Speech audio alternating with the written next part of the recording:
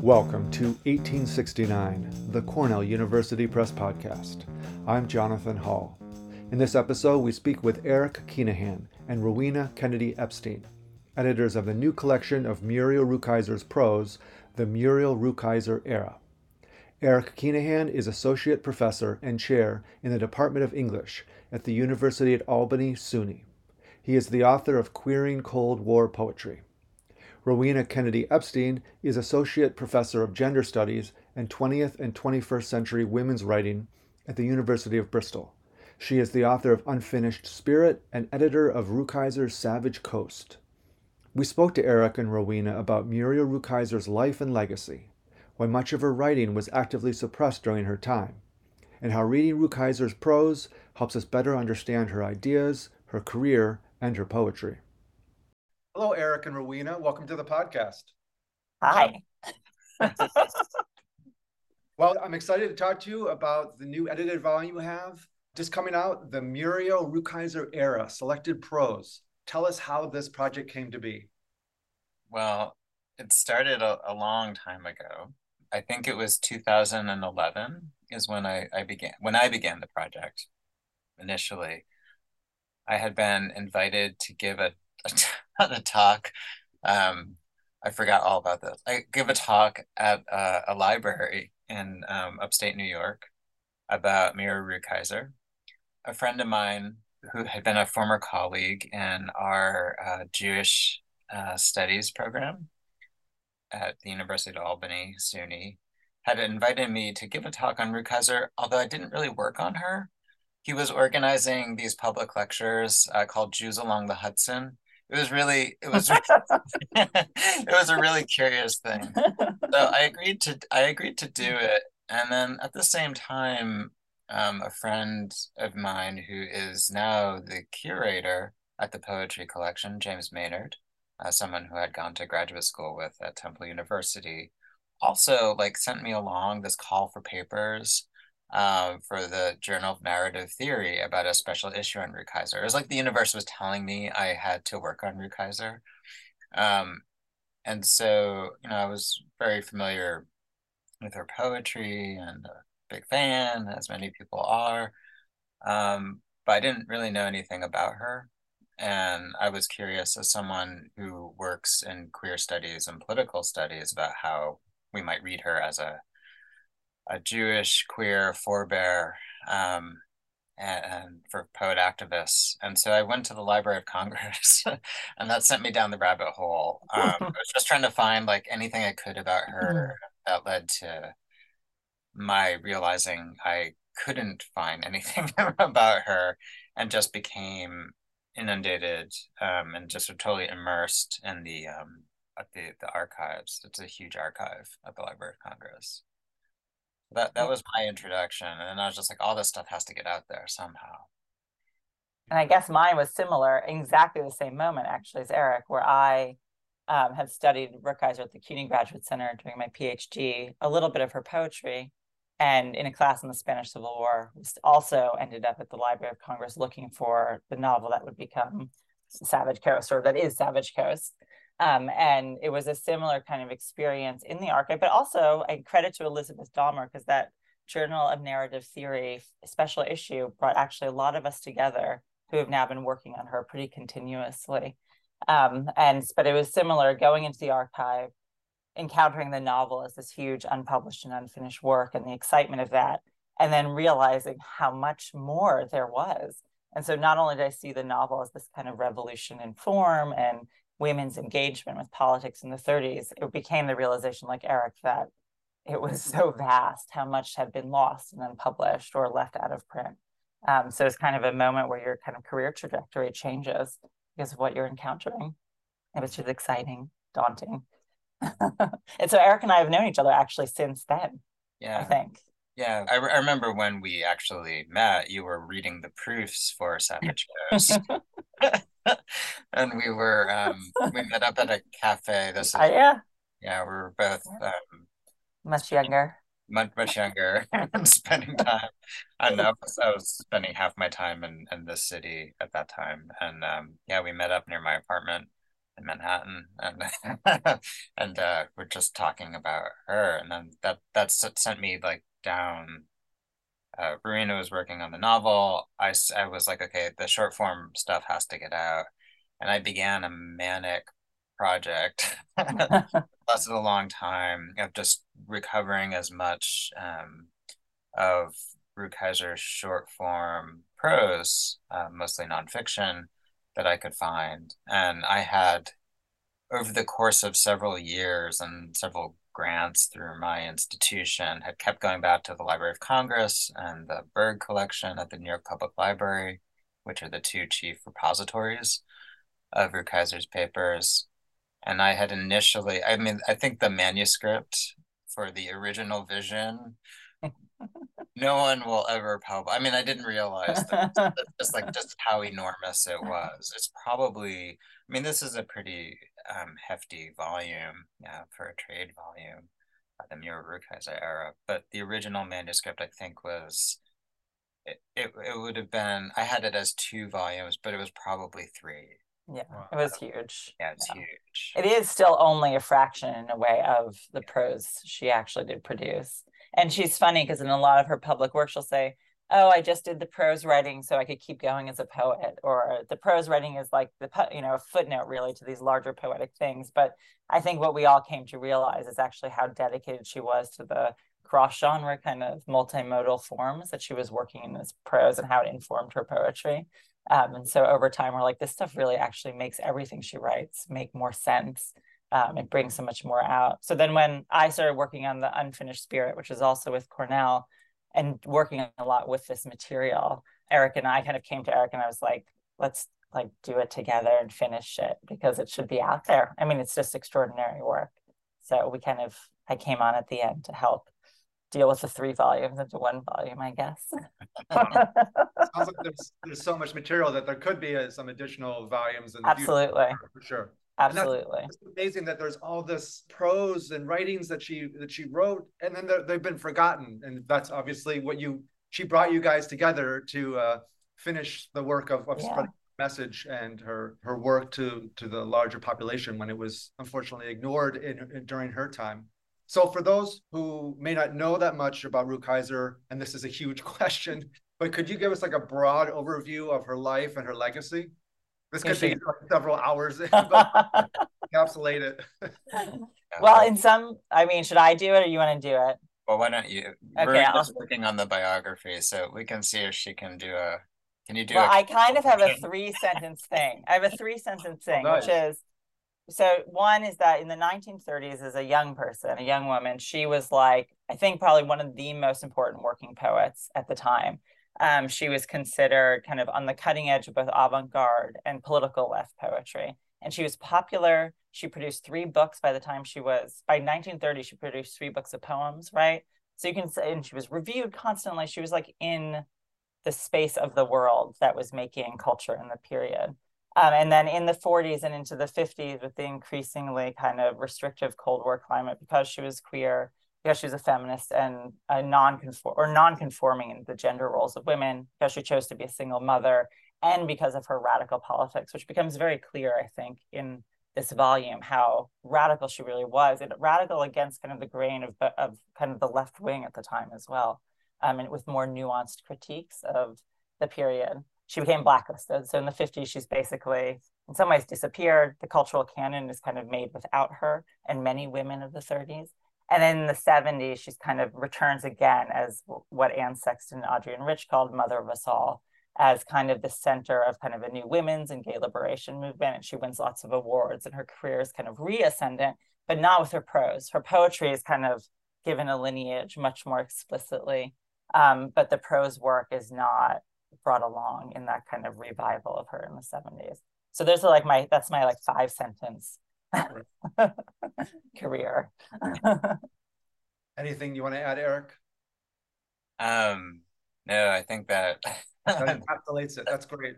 They're really, I mean, that gets at the heart of sort of the public Rukeyser, I think. I think the things to think about, or just for people to be aware of, because a lot of people are not aware of it, is that like many other artists, during both the popular and cultural front moment of the mid to late 30s, after the rise of the Spanish Civil War, which she witnessed firsthand the outbreak of. She was working in various ways and sort of informed by the poetics and politics of the Works Progress Administration. And she was involved also working for the state later on, working for the Office of War Information as a propagandist during the Second World War. So her politics are really, I mean, it's a form of what I think of as like an unaligned leftism.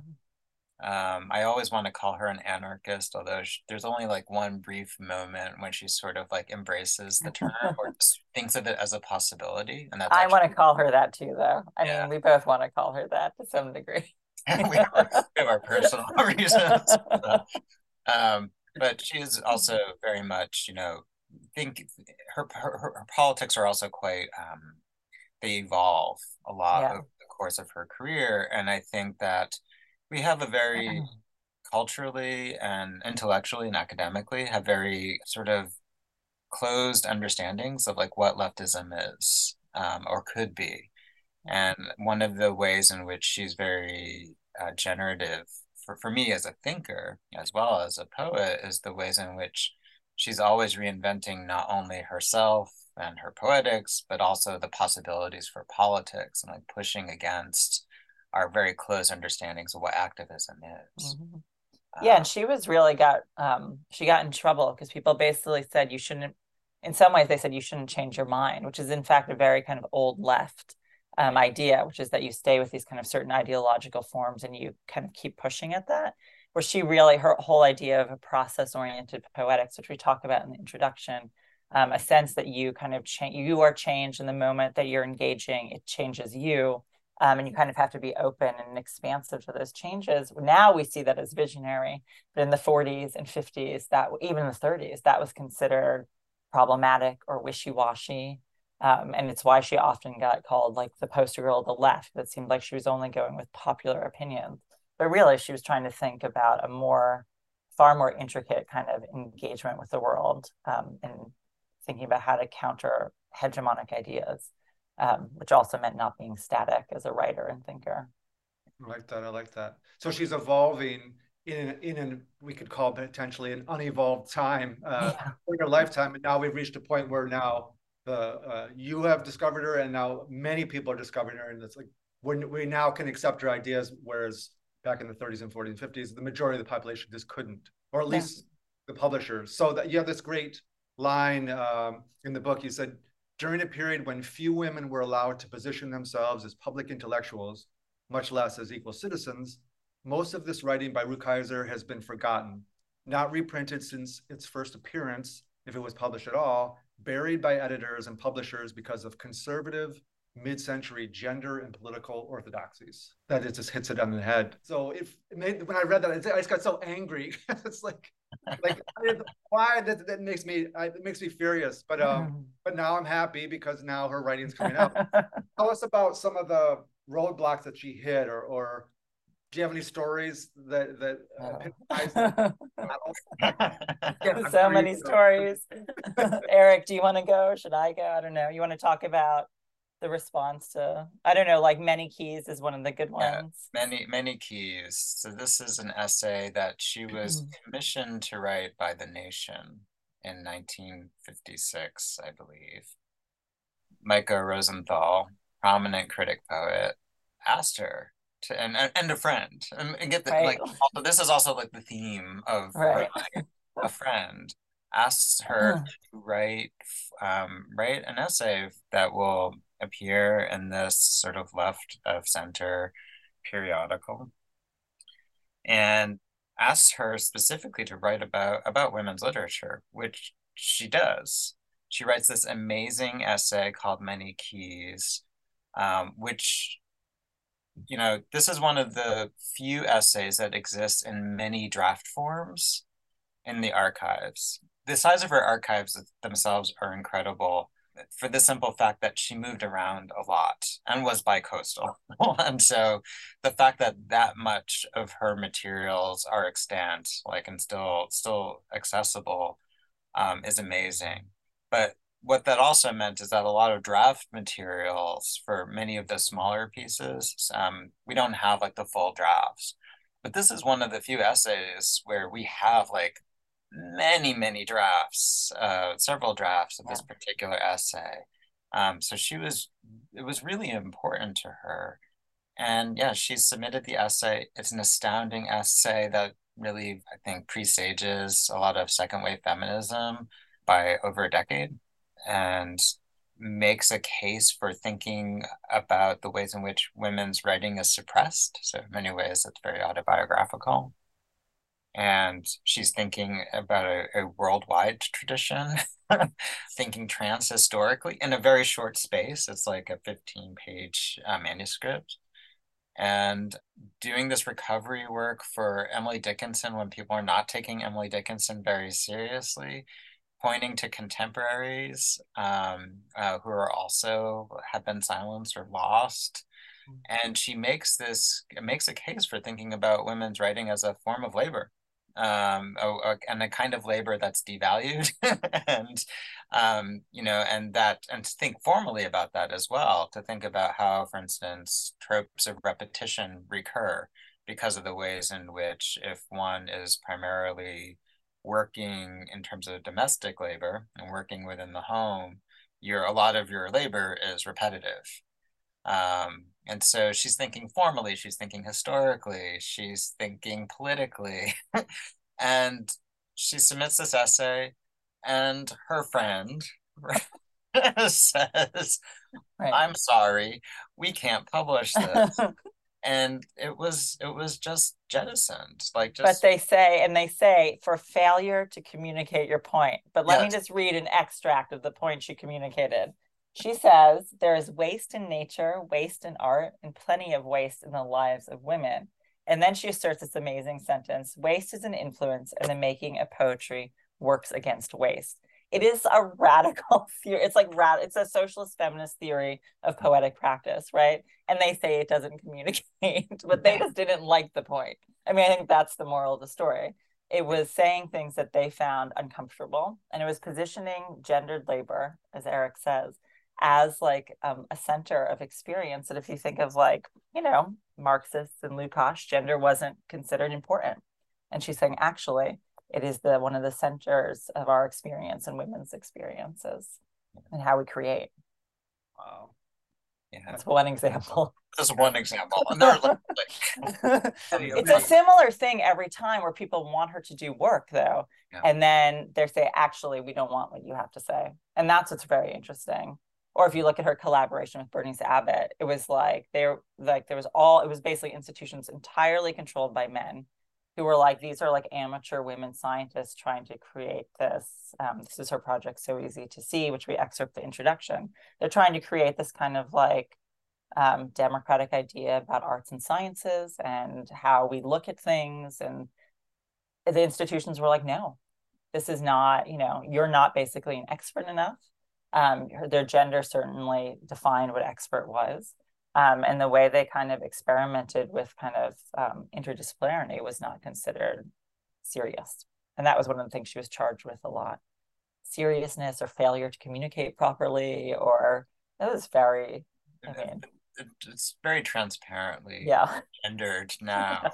But, and even then too, the failure to communicate, and also like how much emotion. This is the thing that's gotten me in exploring the archives, is how much she's dismissed, and her writing is dismissed as being overly emotional. Yeah. Taking it that there's no room for affect or emotion, which is actually central to her political thinking, and her poetic thinking, and how these two merge. Yeah. Absolutely. Wow. So what I'm hearing is clearly she was ahead of her time, that her message wasn't received properly, but now it can be. So there is a time element, and that, this, now we go to the title of your book, the Muriel Rukeyser era. You asked this very provocative question in the intro. What would have happened if a Jewish radical bisexual single mother had been a defining voice of post-war American poetry? I mean, that would be amazing. What if it had been the Rukeyser era? Okay, now we're going to the title. And you have this great line, I love it. You, with the publishing of your book, you say, "This is the Rukeyser era, long delayed, but just in time." Tell us about this. Wow. Well, this is a question I posed first in Unfinished Spirit, and then I posed it as like a hunch question. And then as I was working on the biography and Eric and I were working on this, I came to the story about the Bollingen Prize. Am I saying that right? Bollingen Prize? I am, right? In which she was the nominee in 1948. I'm forgetting my dates, 48, right? Yep. With Ezra Pound. And Pound won, and that kind of reinstated his career after he had been kind of institutionalized for fascist allegiance and treason. And I realized that when I had asked the question originally, I was thinking about how the male canon had been made, or kind of a masculinist canon had been made in the post-war period, that really kind of reified practical criticism that didn't want us to think about the political life of poetry as Rukeyser had conceived it, many women had conceived it, and that it was about the canon that we had been offered as students in the post-war period, all the way through our PhDs, which is a very small fraction of the writing and thinking that had happened in the 20th century. So that was why I kind of said it originally. It was kind of a tongue-in-cheek thing. But then I realized it was a true thing. And it was like one of those moments I was like, oh my God, it almost was her, because she was the only woman nominated for this first most important post-war poetry prize. It was her, William Carlos William, Pound, and Randall Jarrell. And that her book, The Green Wave, is this extraordinary book about the surveillance state in the Cold War period, about grappling with form and politics, and then about becoming pregnant and this kind of parturient possibility of the period. And it's extraordinary. So it's exactly that. Like, what if it all had reversed? And this kind of prize-winning moment was given to this woman who was writing in far more expansive form about the possibilities of the world, as opposed to kind of what is basically Pound's most fascist poetics. And so there was a real sense that the hunch that I had about how the canon formed was actually a true historical reality about how the canon was formed. And so Eric and I realized, as we were talking about the book, that this was it. This was exactly what had happened, in both the larger canonical sense about the works we have access to, how we read, how we're taught, but actually in the real historical granular reality of who was given this award that changed the poetic, kind of how we think of modern poetry. And it was her. She was in the mix. So I kind of couldn't believe it, actually. Yeah. There's another narrative that we don't talk about as well, which is also the ways in which the new American poetry, as it's called, the avant-gardes, various avant-gardes at the moment, are emerging at the same moment. And they end up going to Pound. And it's the avant-gardes around what's called the Black Mountain School, the New York Olson, School. you mean? Are you saying Olson? Yes, I'm getting to the San Francisco Renaissance. And so, this is all happening at the same time. It's 48. Rukeyser is returning to lectures that she started writing that she initially wrote in 1940 and gave at Vassar College, which we collect in the Mirror of Rukeyser era, which is the usable truth. And she goes back to those lectures, which are thinking about this pre-war and from a U.S. vantage moment, and thinking about the political climate at that time. And she's rewriting them and reimagining them for this clearly like post-war moment and beginning of a Cold War moment. And she's working on this in 48, and it ends up being published in 49, when the award is actually, Bollingen Award is actually given. And her ideas are lifted by one of the new American poetry, like sort of foundational figures, Charles Olson. And I'm now, like, as I've been sort of in the last month, have been also just sort of been interacting with some Olson scholars and just realizing how much he's stealing from everybody.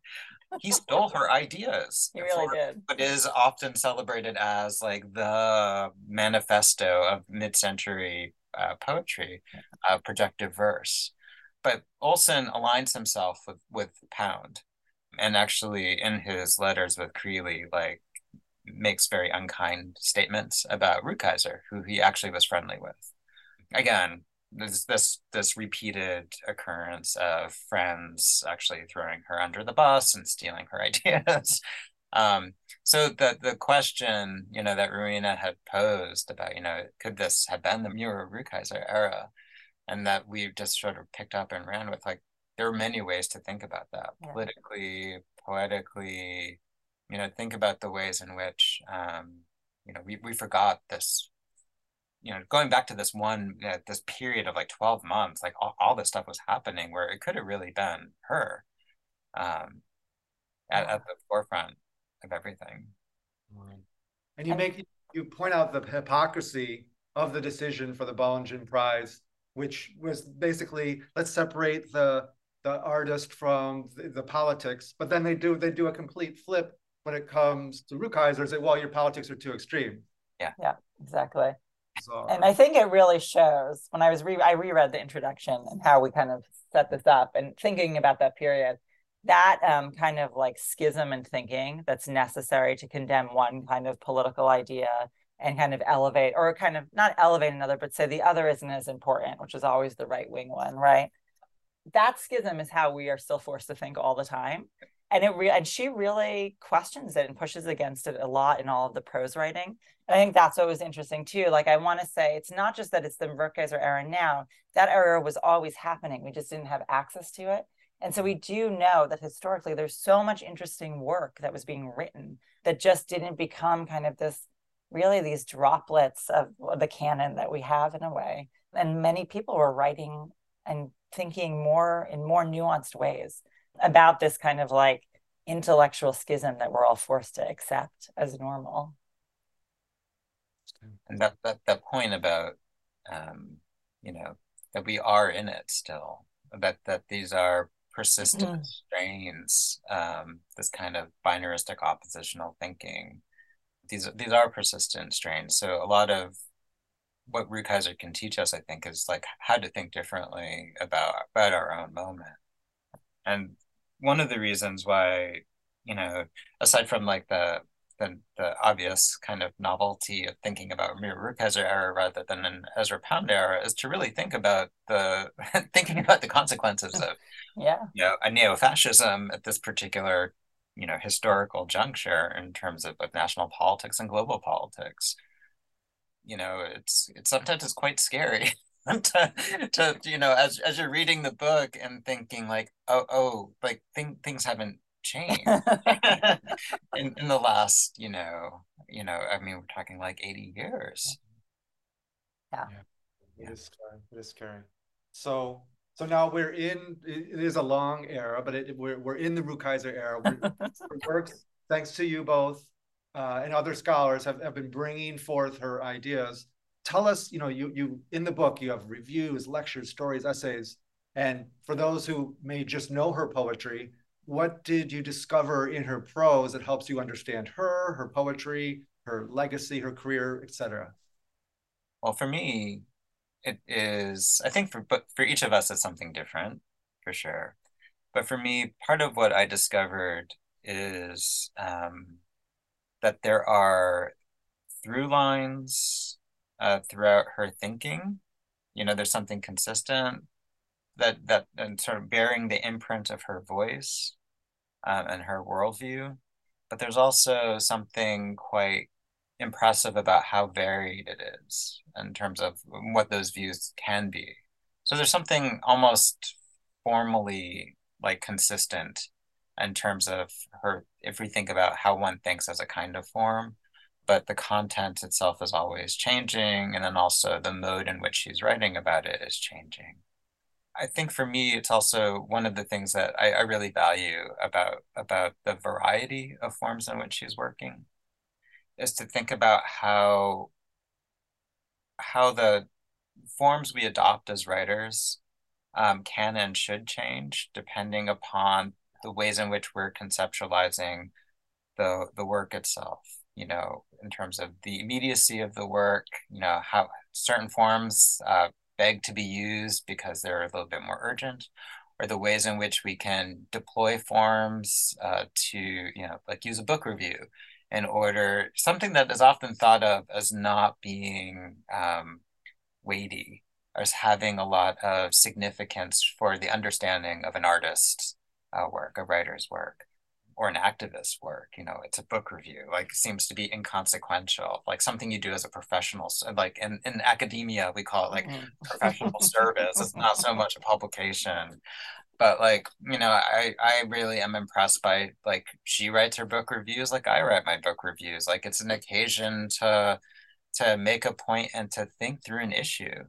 So I'm really, the ways in which she adapts forms, the ways in which she overwrites forms, meaning like sort of infusing them with her own sensibility and purpose. So that's part of what I learned from her. A lot of as a writer, like the possibilities of what I can do as a writer. Yeah, I guess it's similar actually, that her unboundedness in form, the desire to cross genres, to train her eye in all things and not be limited by the idea of specialization, which she really goes after as a Cold War invention, right? That you're in your discipline, you're specialized, you only look at this thing, which we of course are also trained in as academics. But that actually that you need to kind of exceed those forms to actually engage the world fully and understand the world. And that's really what a lot of her prose does. It's saying, actually, I'm going to train my eye and all my thinking, and I'm going to bring that to bear on this. And she has her whole thing about not wasting resources, about using all of ourselves. And I think as an academic and a writer and a parent and a human partner, that's how you should approach the world. It became, to me, it kind of started to become more and more philosophical as myself. I gave birth and I was reading her writing about giving birth, and I'm trying to do kind of, I want to think about all of these disciplinary spaces, and she's giving us ways to think about that I had not had access to before, I think. And I think that's probably what readers can get. It is literally a different theoretical kind of space to weave through and learn from. But definitely the cross genre, I think, that is the thing with her. It's what's most exciting. Nice. Now this is a difficult question, but if you could encapsulate the message that Muriel is trying to give to us in a few sentences, what would that be? Like, and it could be anything. It could be philosophical, political. Can you boil it down? Maybe we can't. Maybe we can't. But what's a recurring theme in her work that you could capture the essence of her most fundamental message? I think I don't know like how to formulate it. I can point to, like, there are certain concepts or sort of ideas that recur in her work, and I think those become keys to sort of understanding her and like that message that she's giving it. And one is like the importance of messages. Communication is absolutely important to Rukeyser, and that's one of the through lines that runs throughout her work. The reason for switching forms so often is to be able to not only experiment in an aesthetic sense, but also sometimes out of necessity, like political necessity, like to experiment in terms of getting one's message across, how to cross boundaries between audiences, how to relay one's subject position so that you're not caught in an echo chamber. We're very familiar with the echo chambers today, of course. We choose our social media, we choose our news networks and venues of choice, and here it played back to us. But that's existed. That's the history of sort of mass media as well, sort of at different scales and grades of echo chambers. And so she's really interested in that sense of communication. Its human component, its political component, the ways in which, and thinking about politics as transformation, both an investment in and commitment to social justice, but also like really trying to transform systems, but beginning at the human level. And that all begins for her, as I've come to appreciate Rukeyser, through communication. Beautiful. Yeah. I think similarly, the idea that the process is the point, that things don't end. And she comes to that conclusion, a lot of the prose work, actually, that, she talks about living alive and now, or that we're kind of always in this continual opening to new things. And that becomes the most potent political and imaginative tool. And she has this beautiful thing in The Usable Truth, which we end on in the introduction. She says, and if you come with your lives to meet what is here, you are the heroes of the poems, for there is the meaning place, and that defines the form and content of the poetry, I tell you, facing and communicating, that will be our life in the world and poetry. And there's a real sense in a lot of it. She's like, see what's around you, look at the things as they really are, and face them and encounter them and engage them and be open to them, and then transform yourself and keep going to some degree. So it's a really she's like a really hopeful writer in really dark times in a way, because she's a realist about things, and she wants to keep encountering them, I think. Yeah.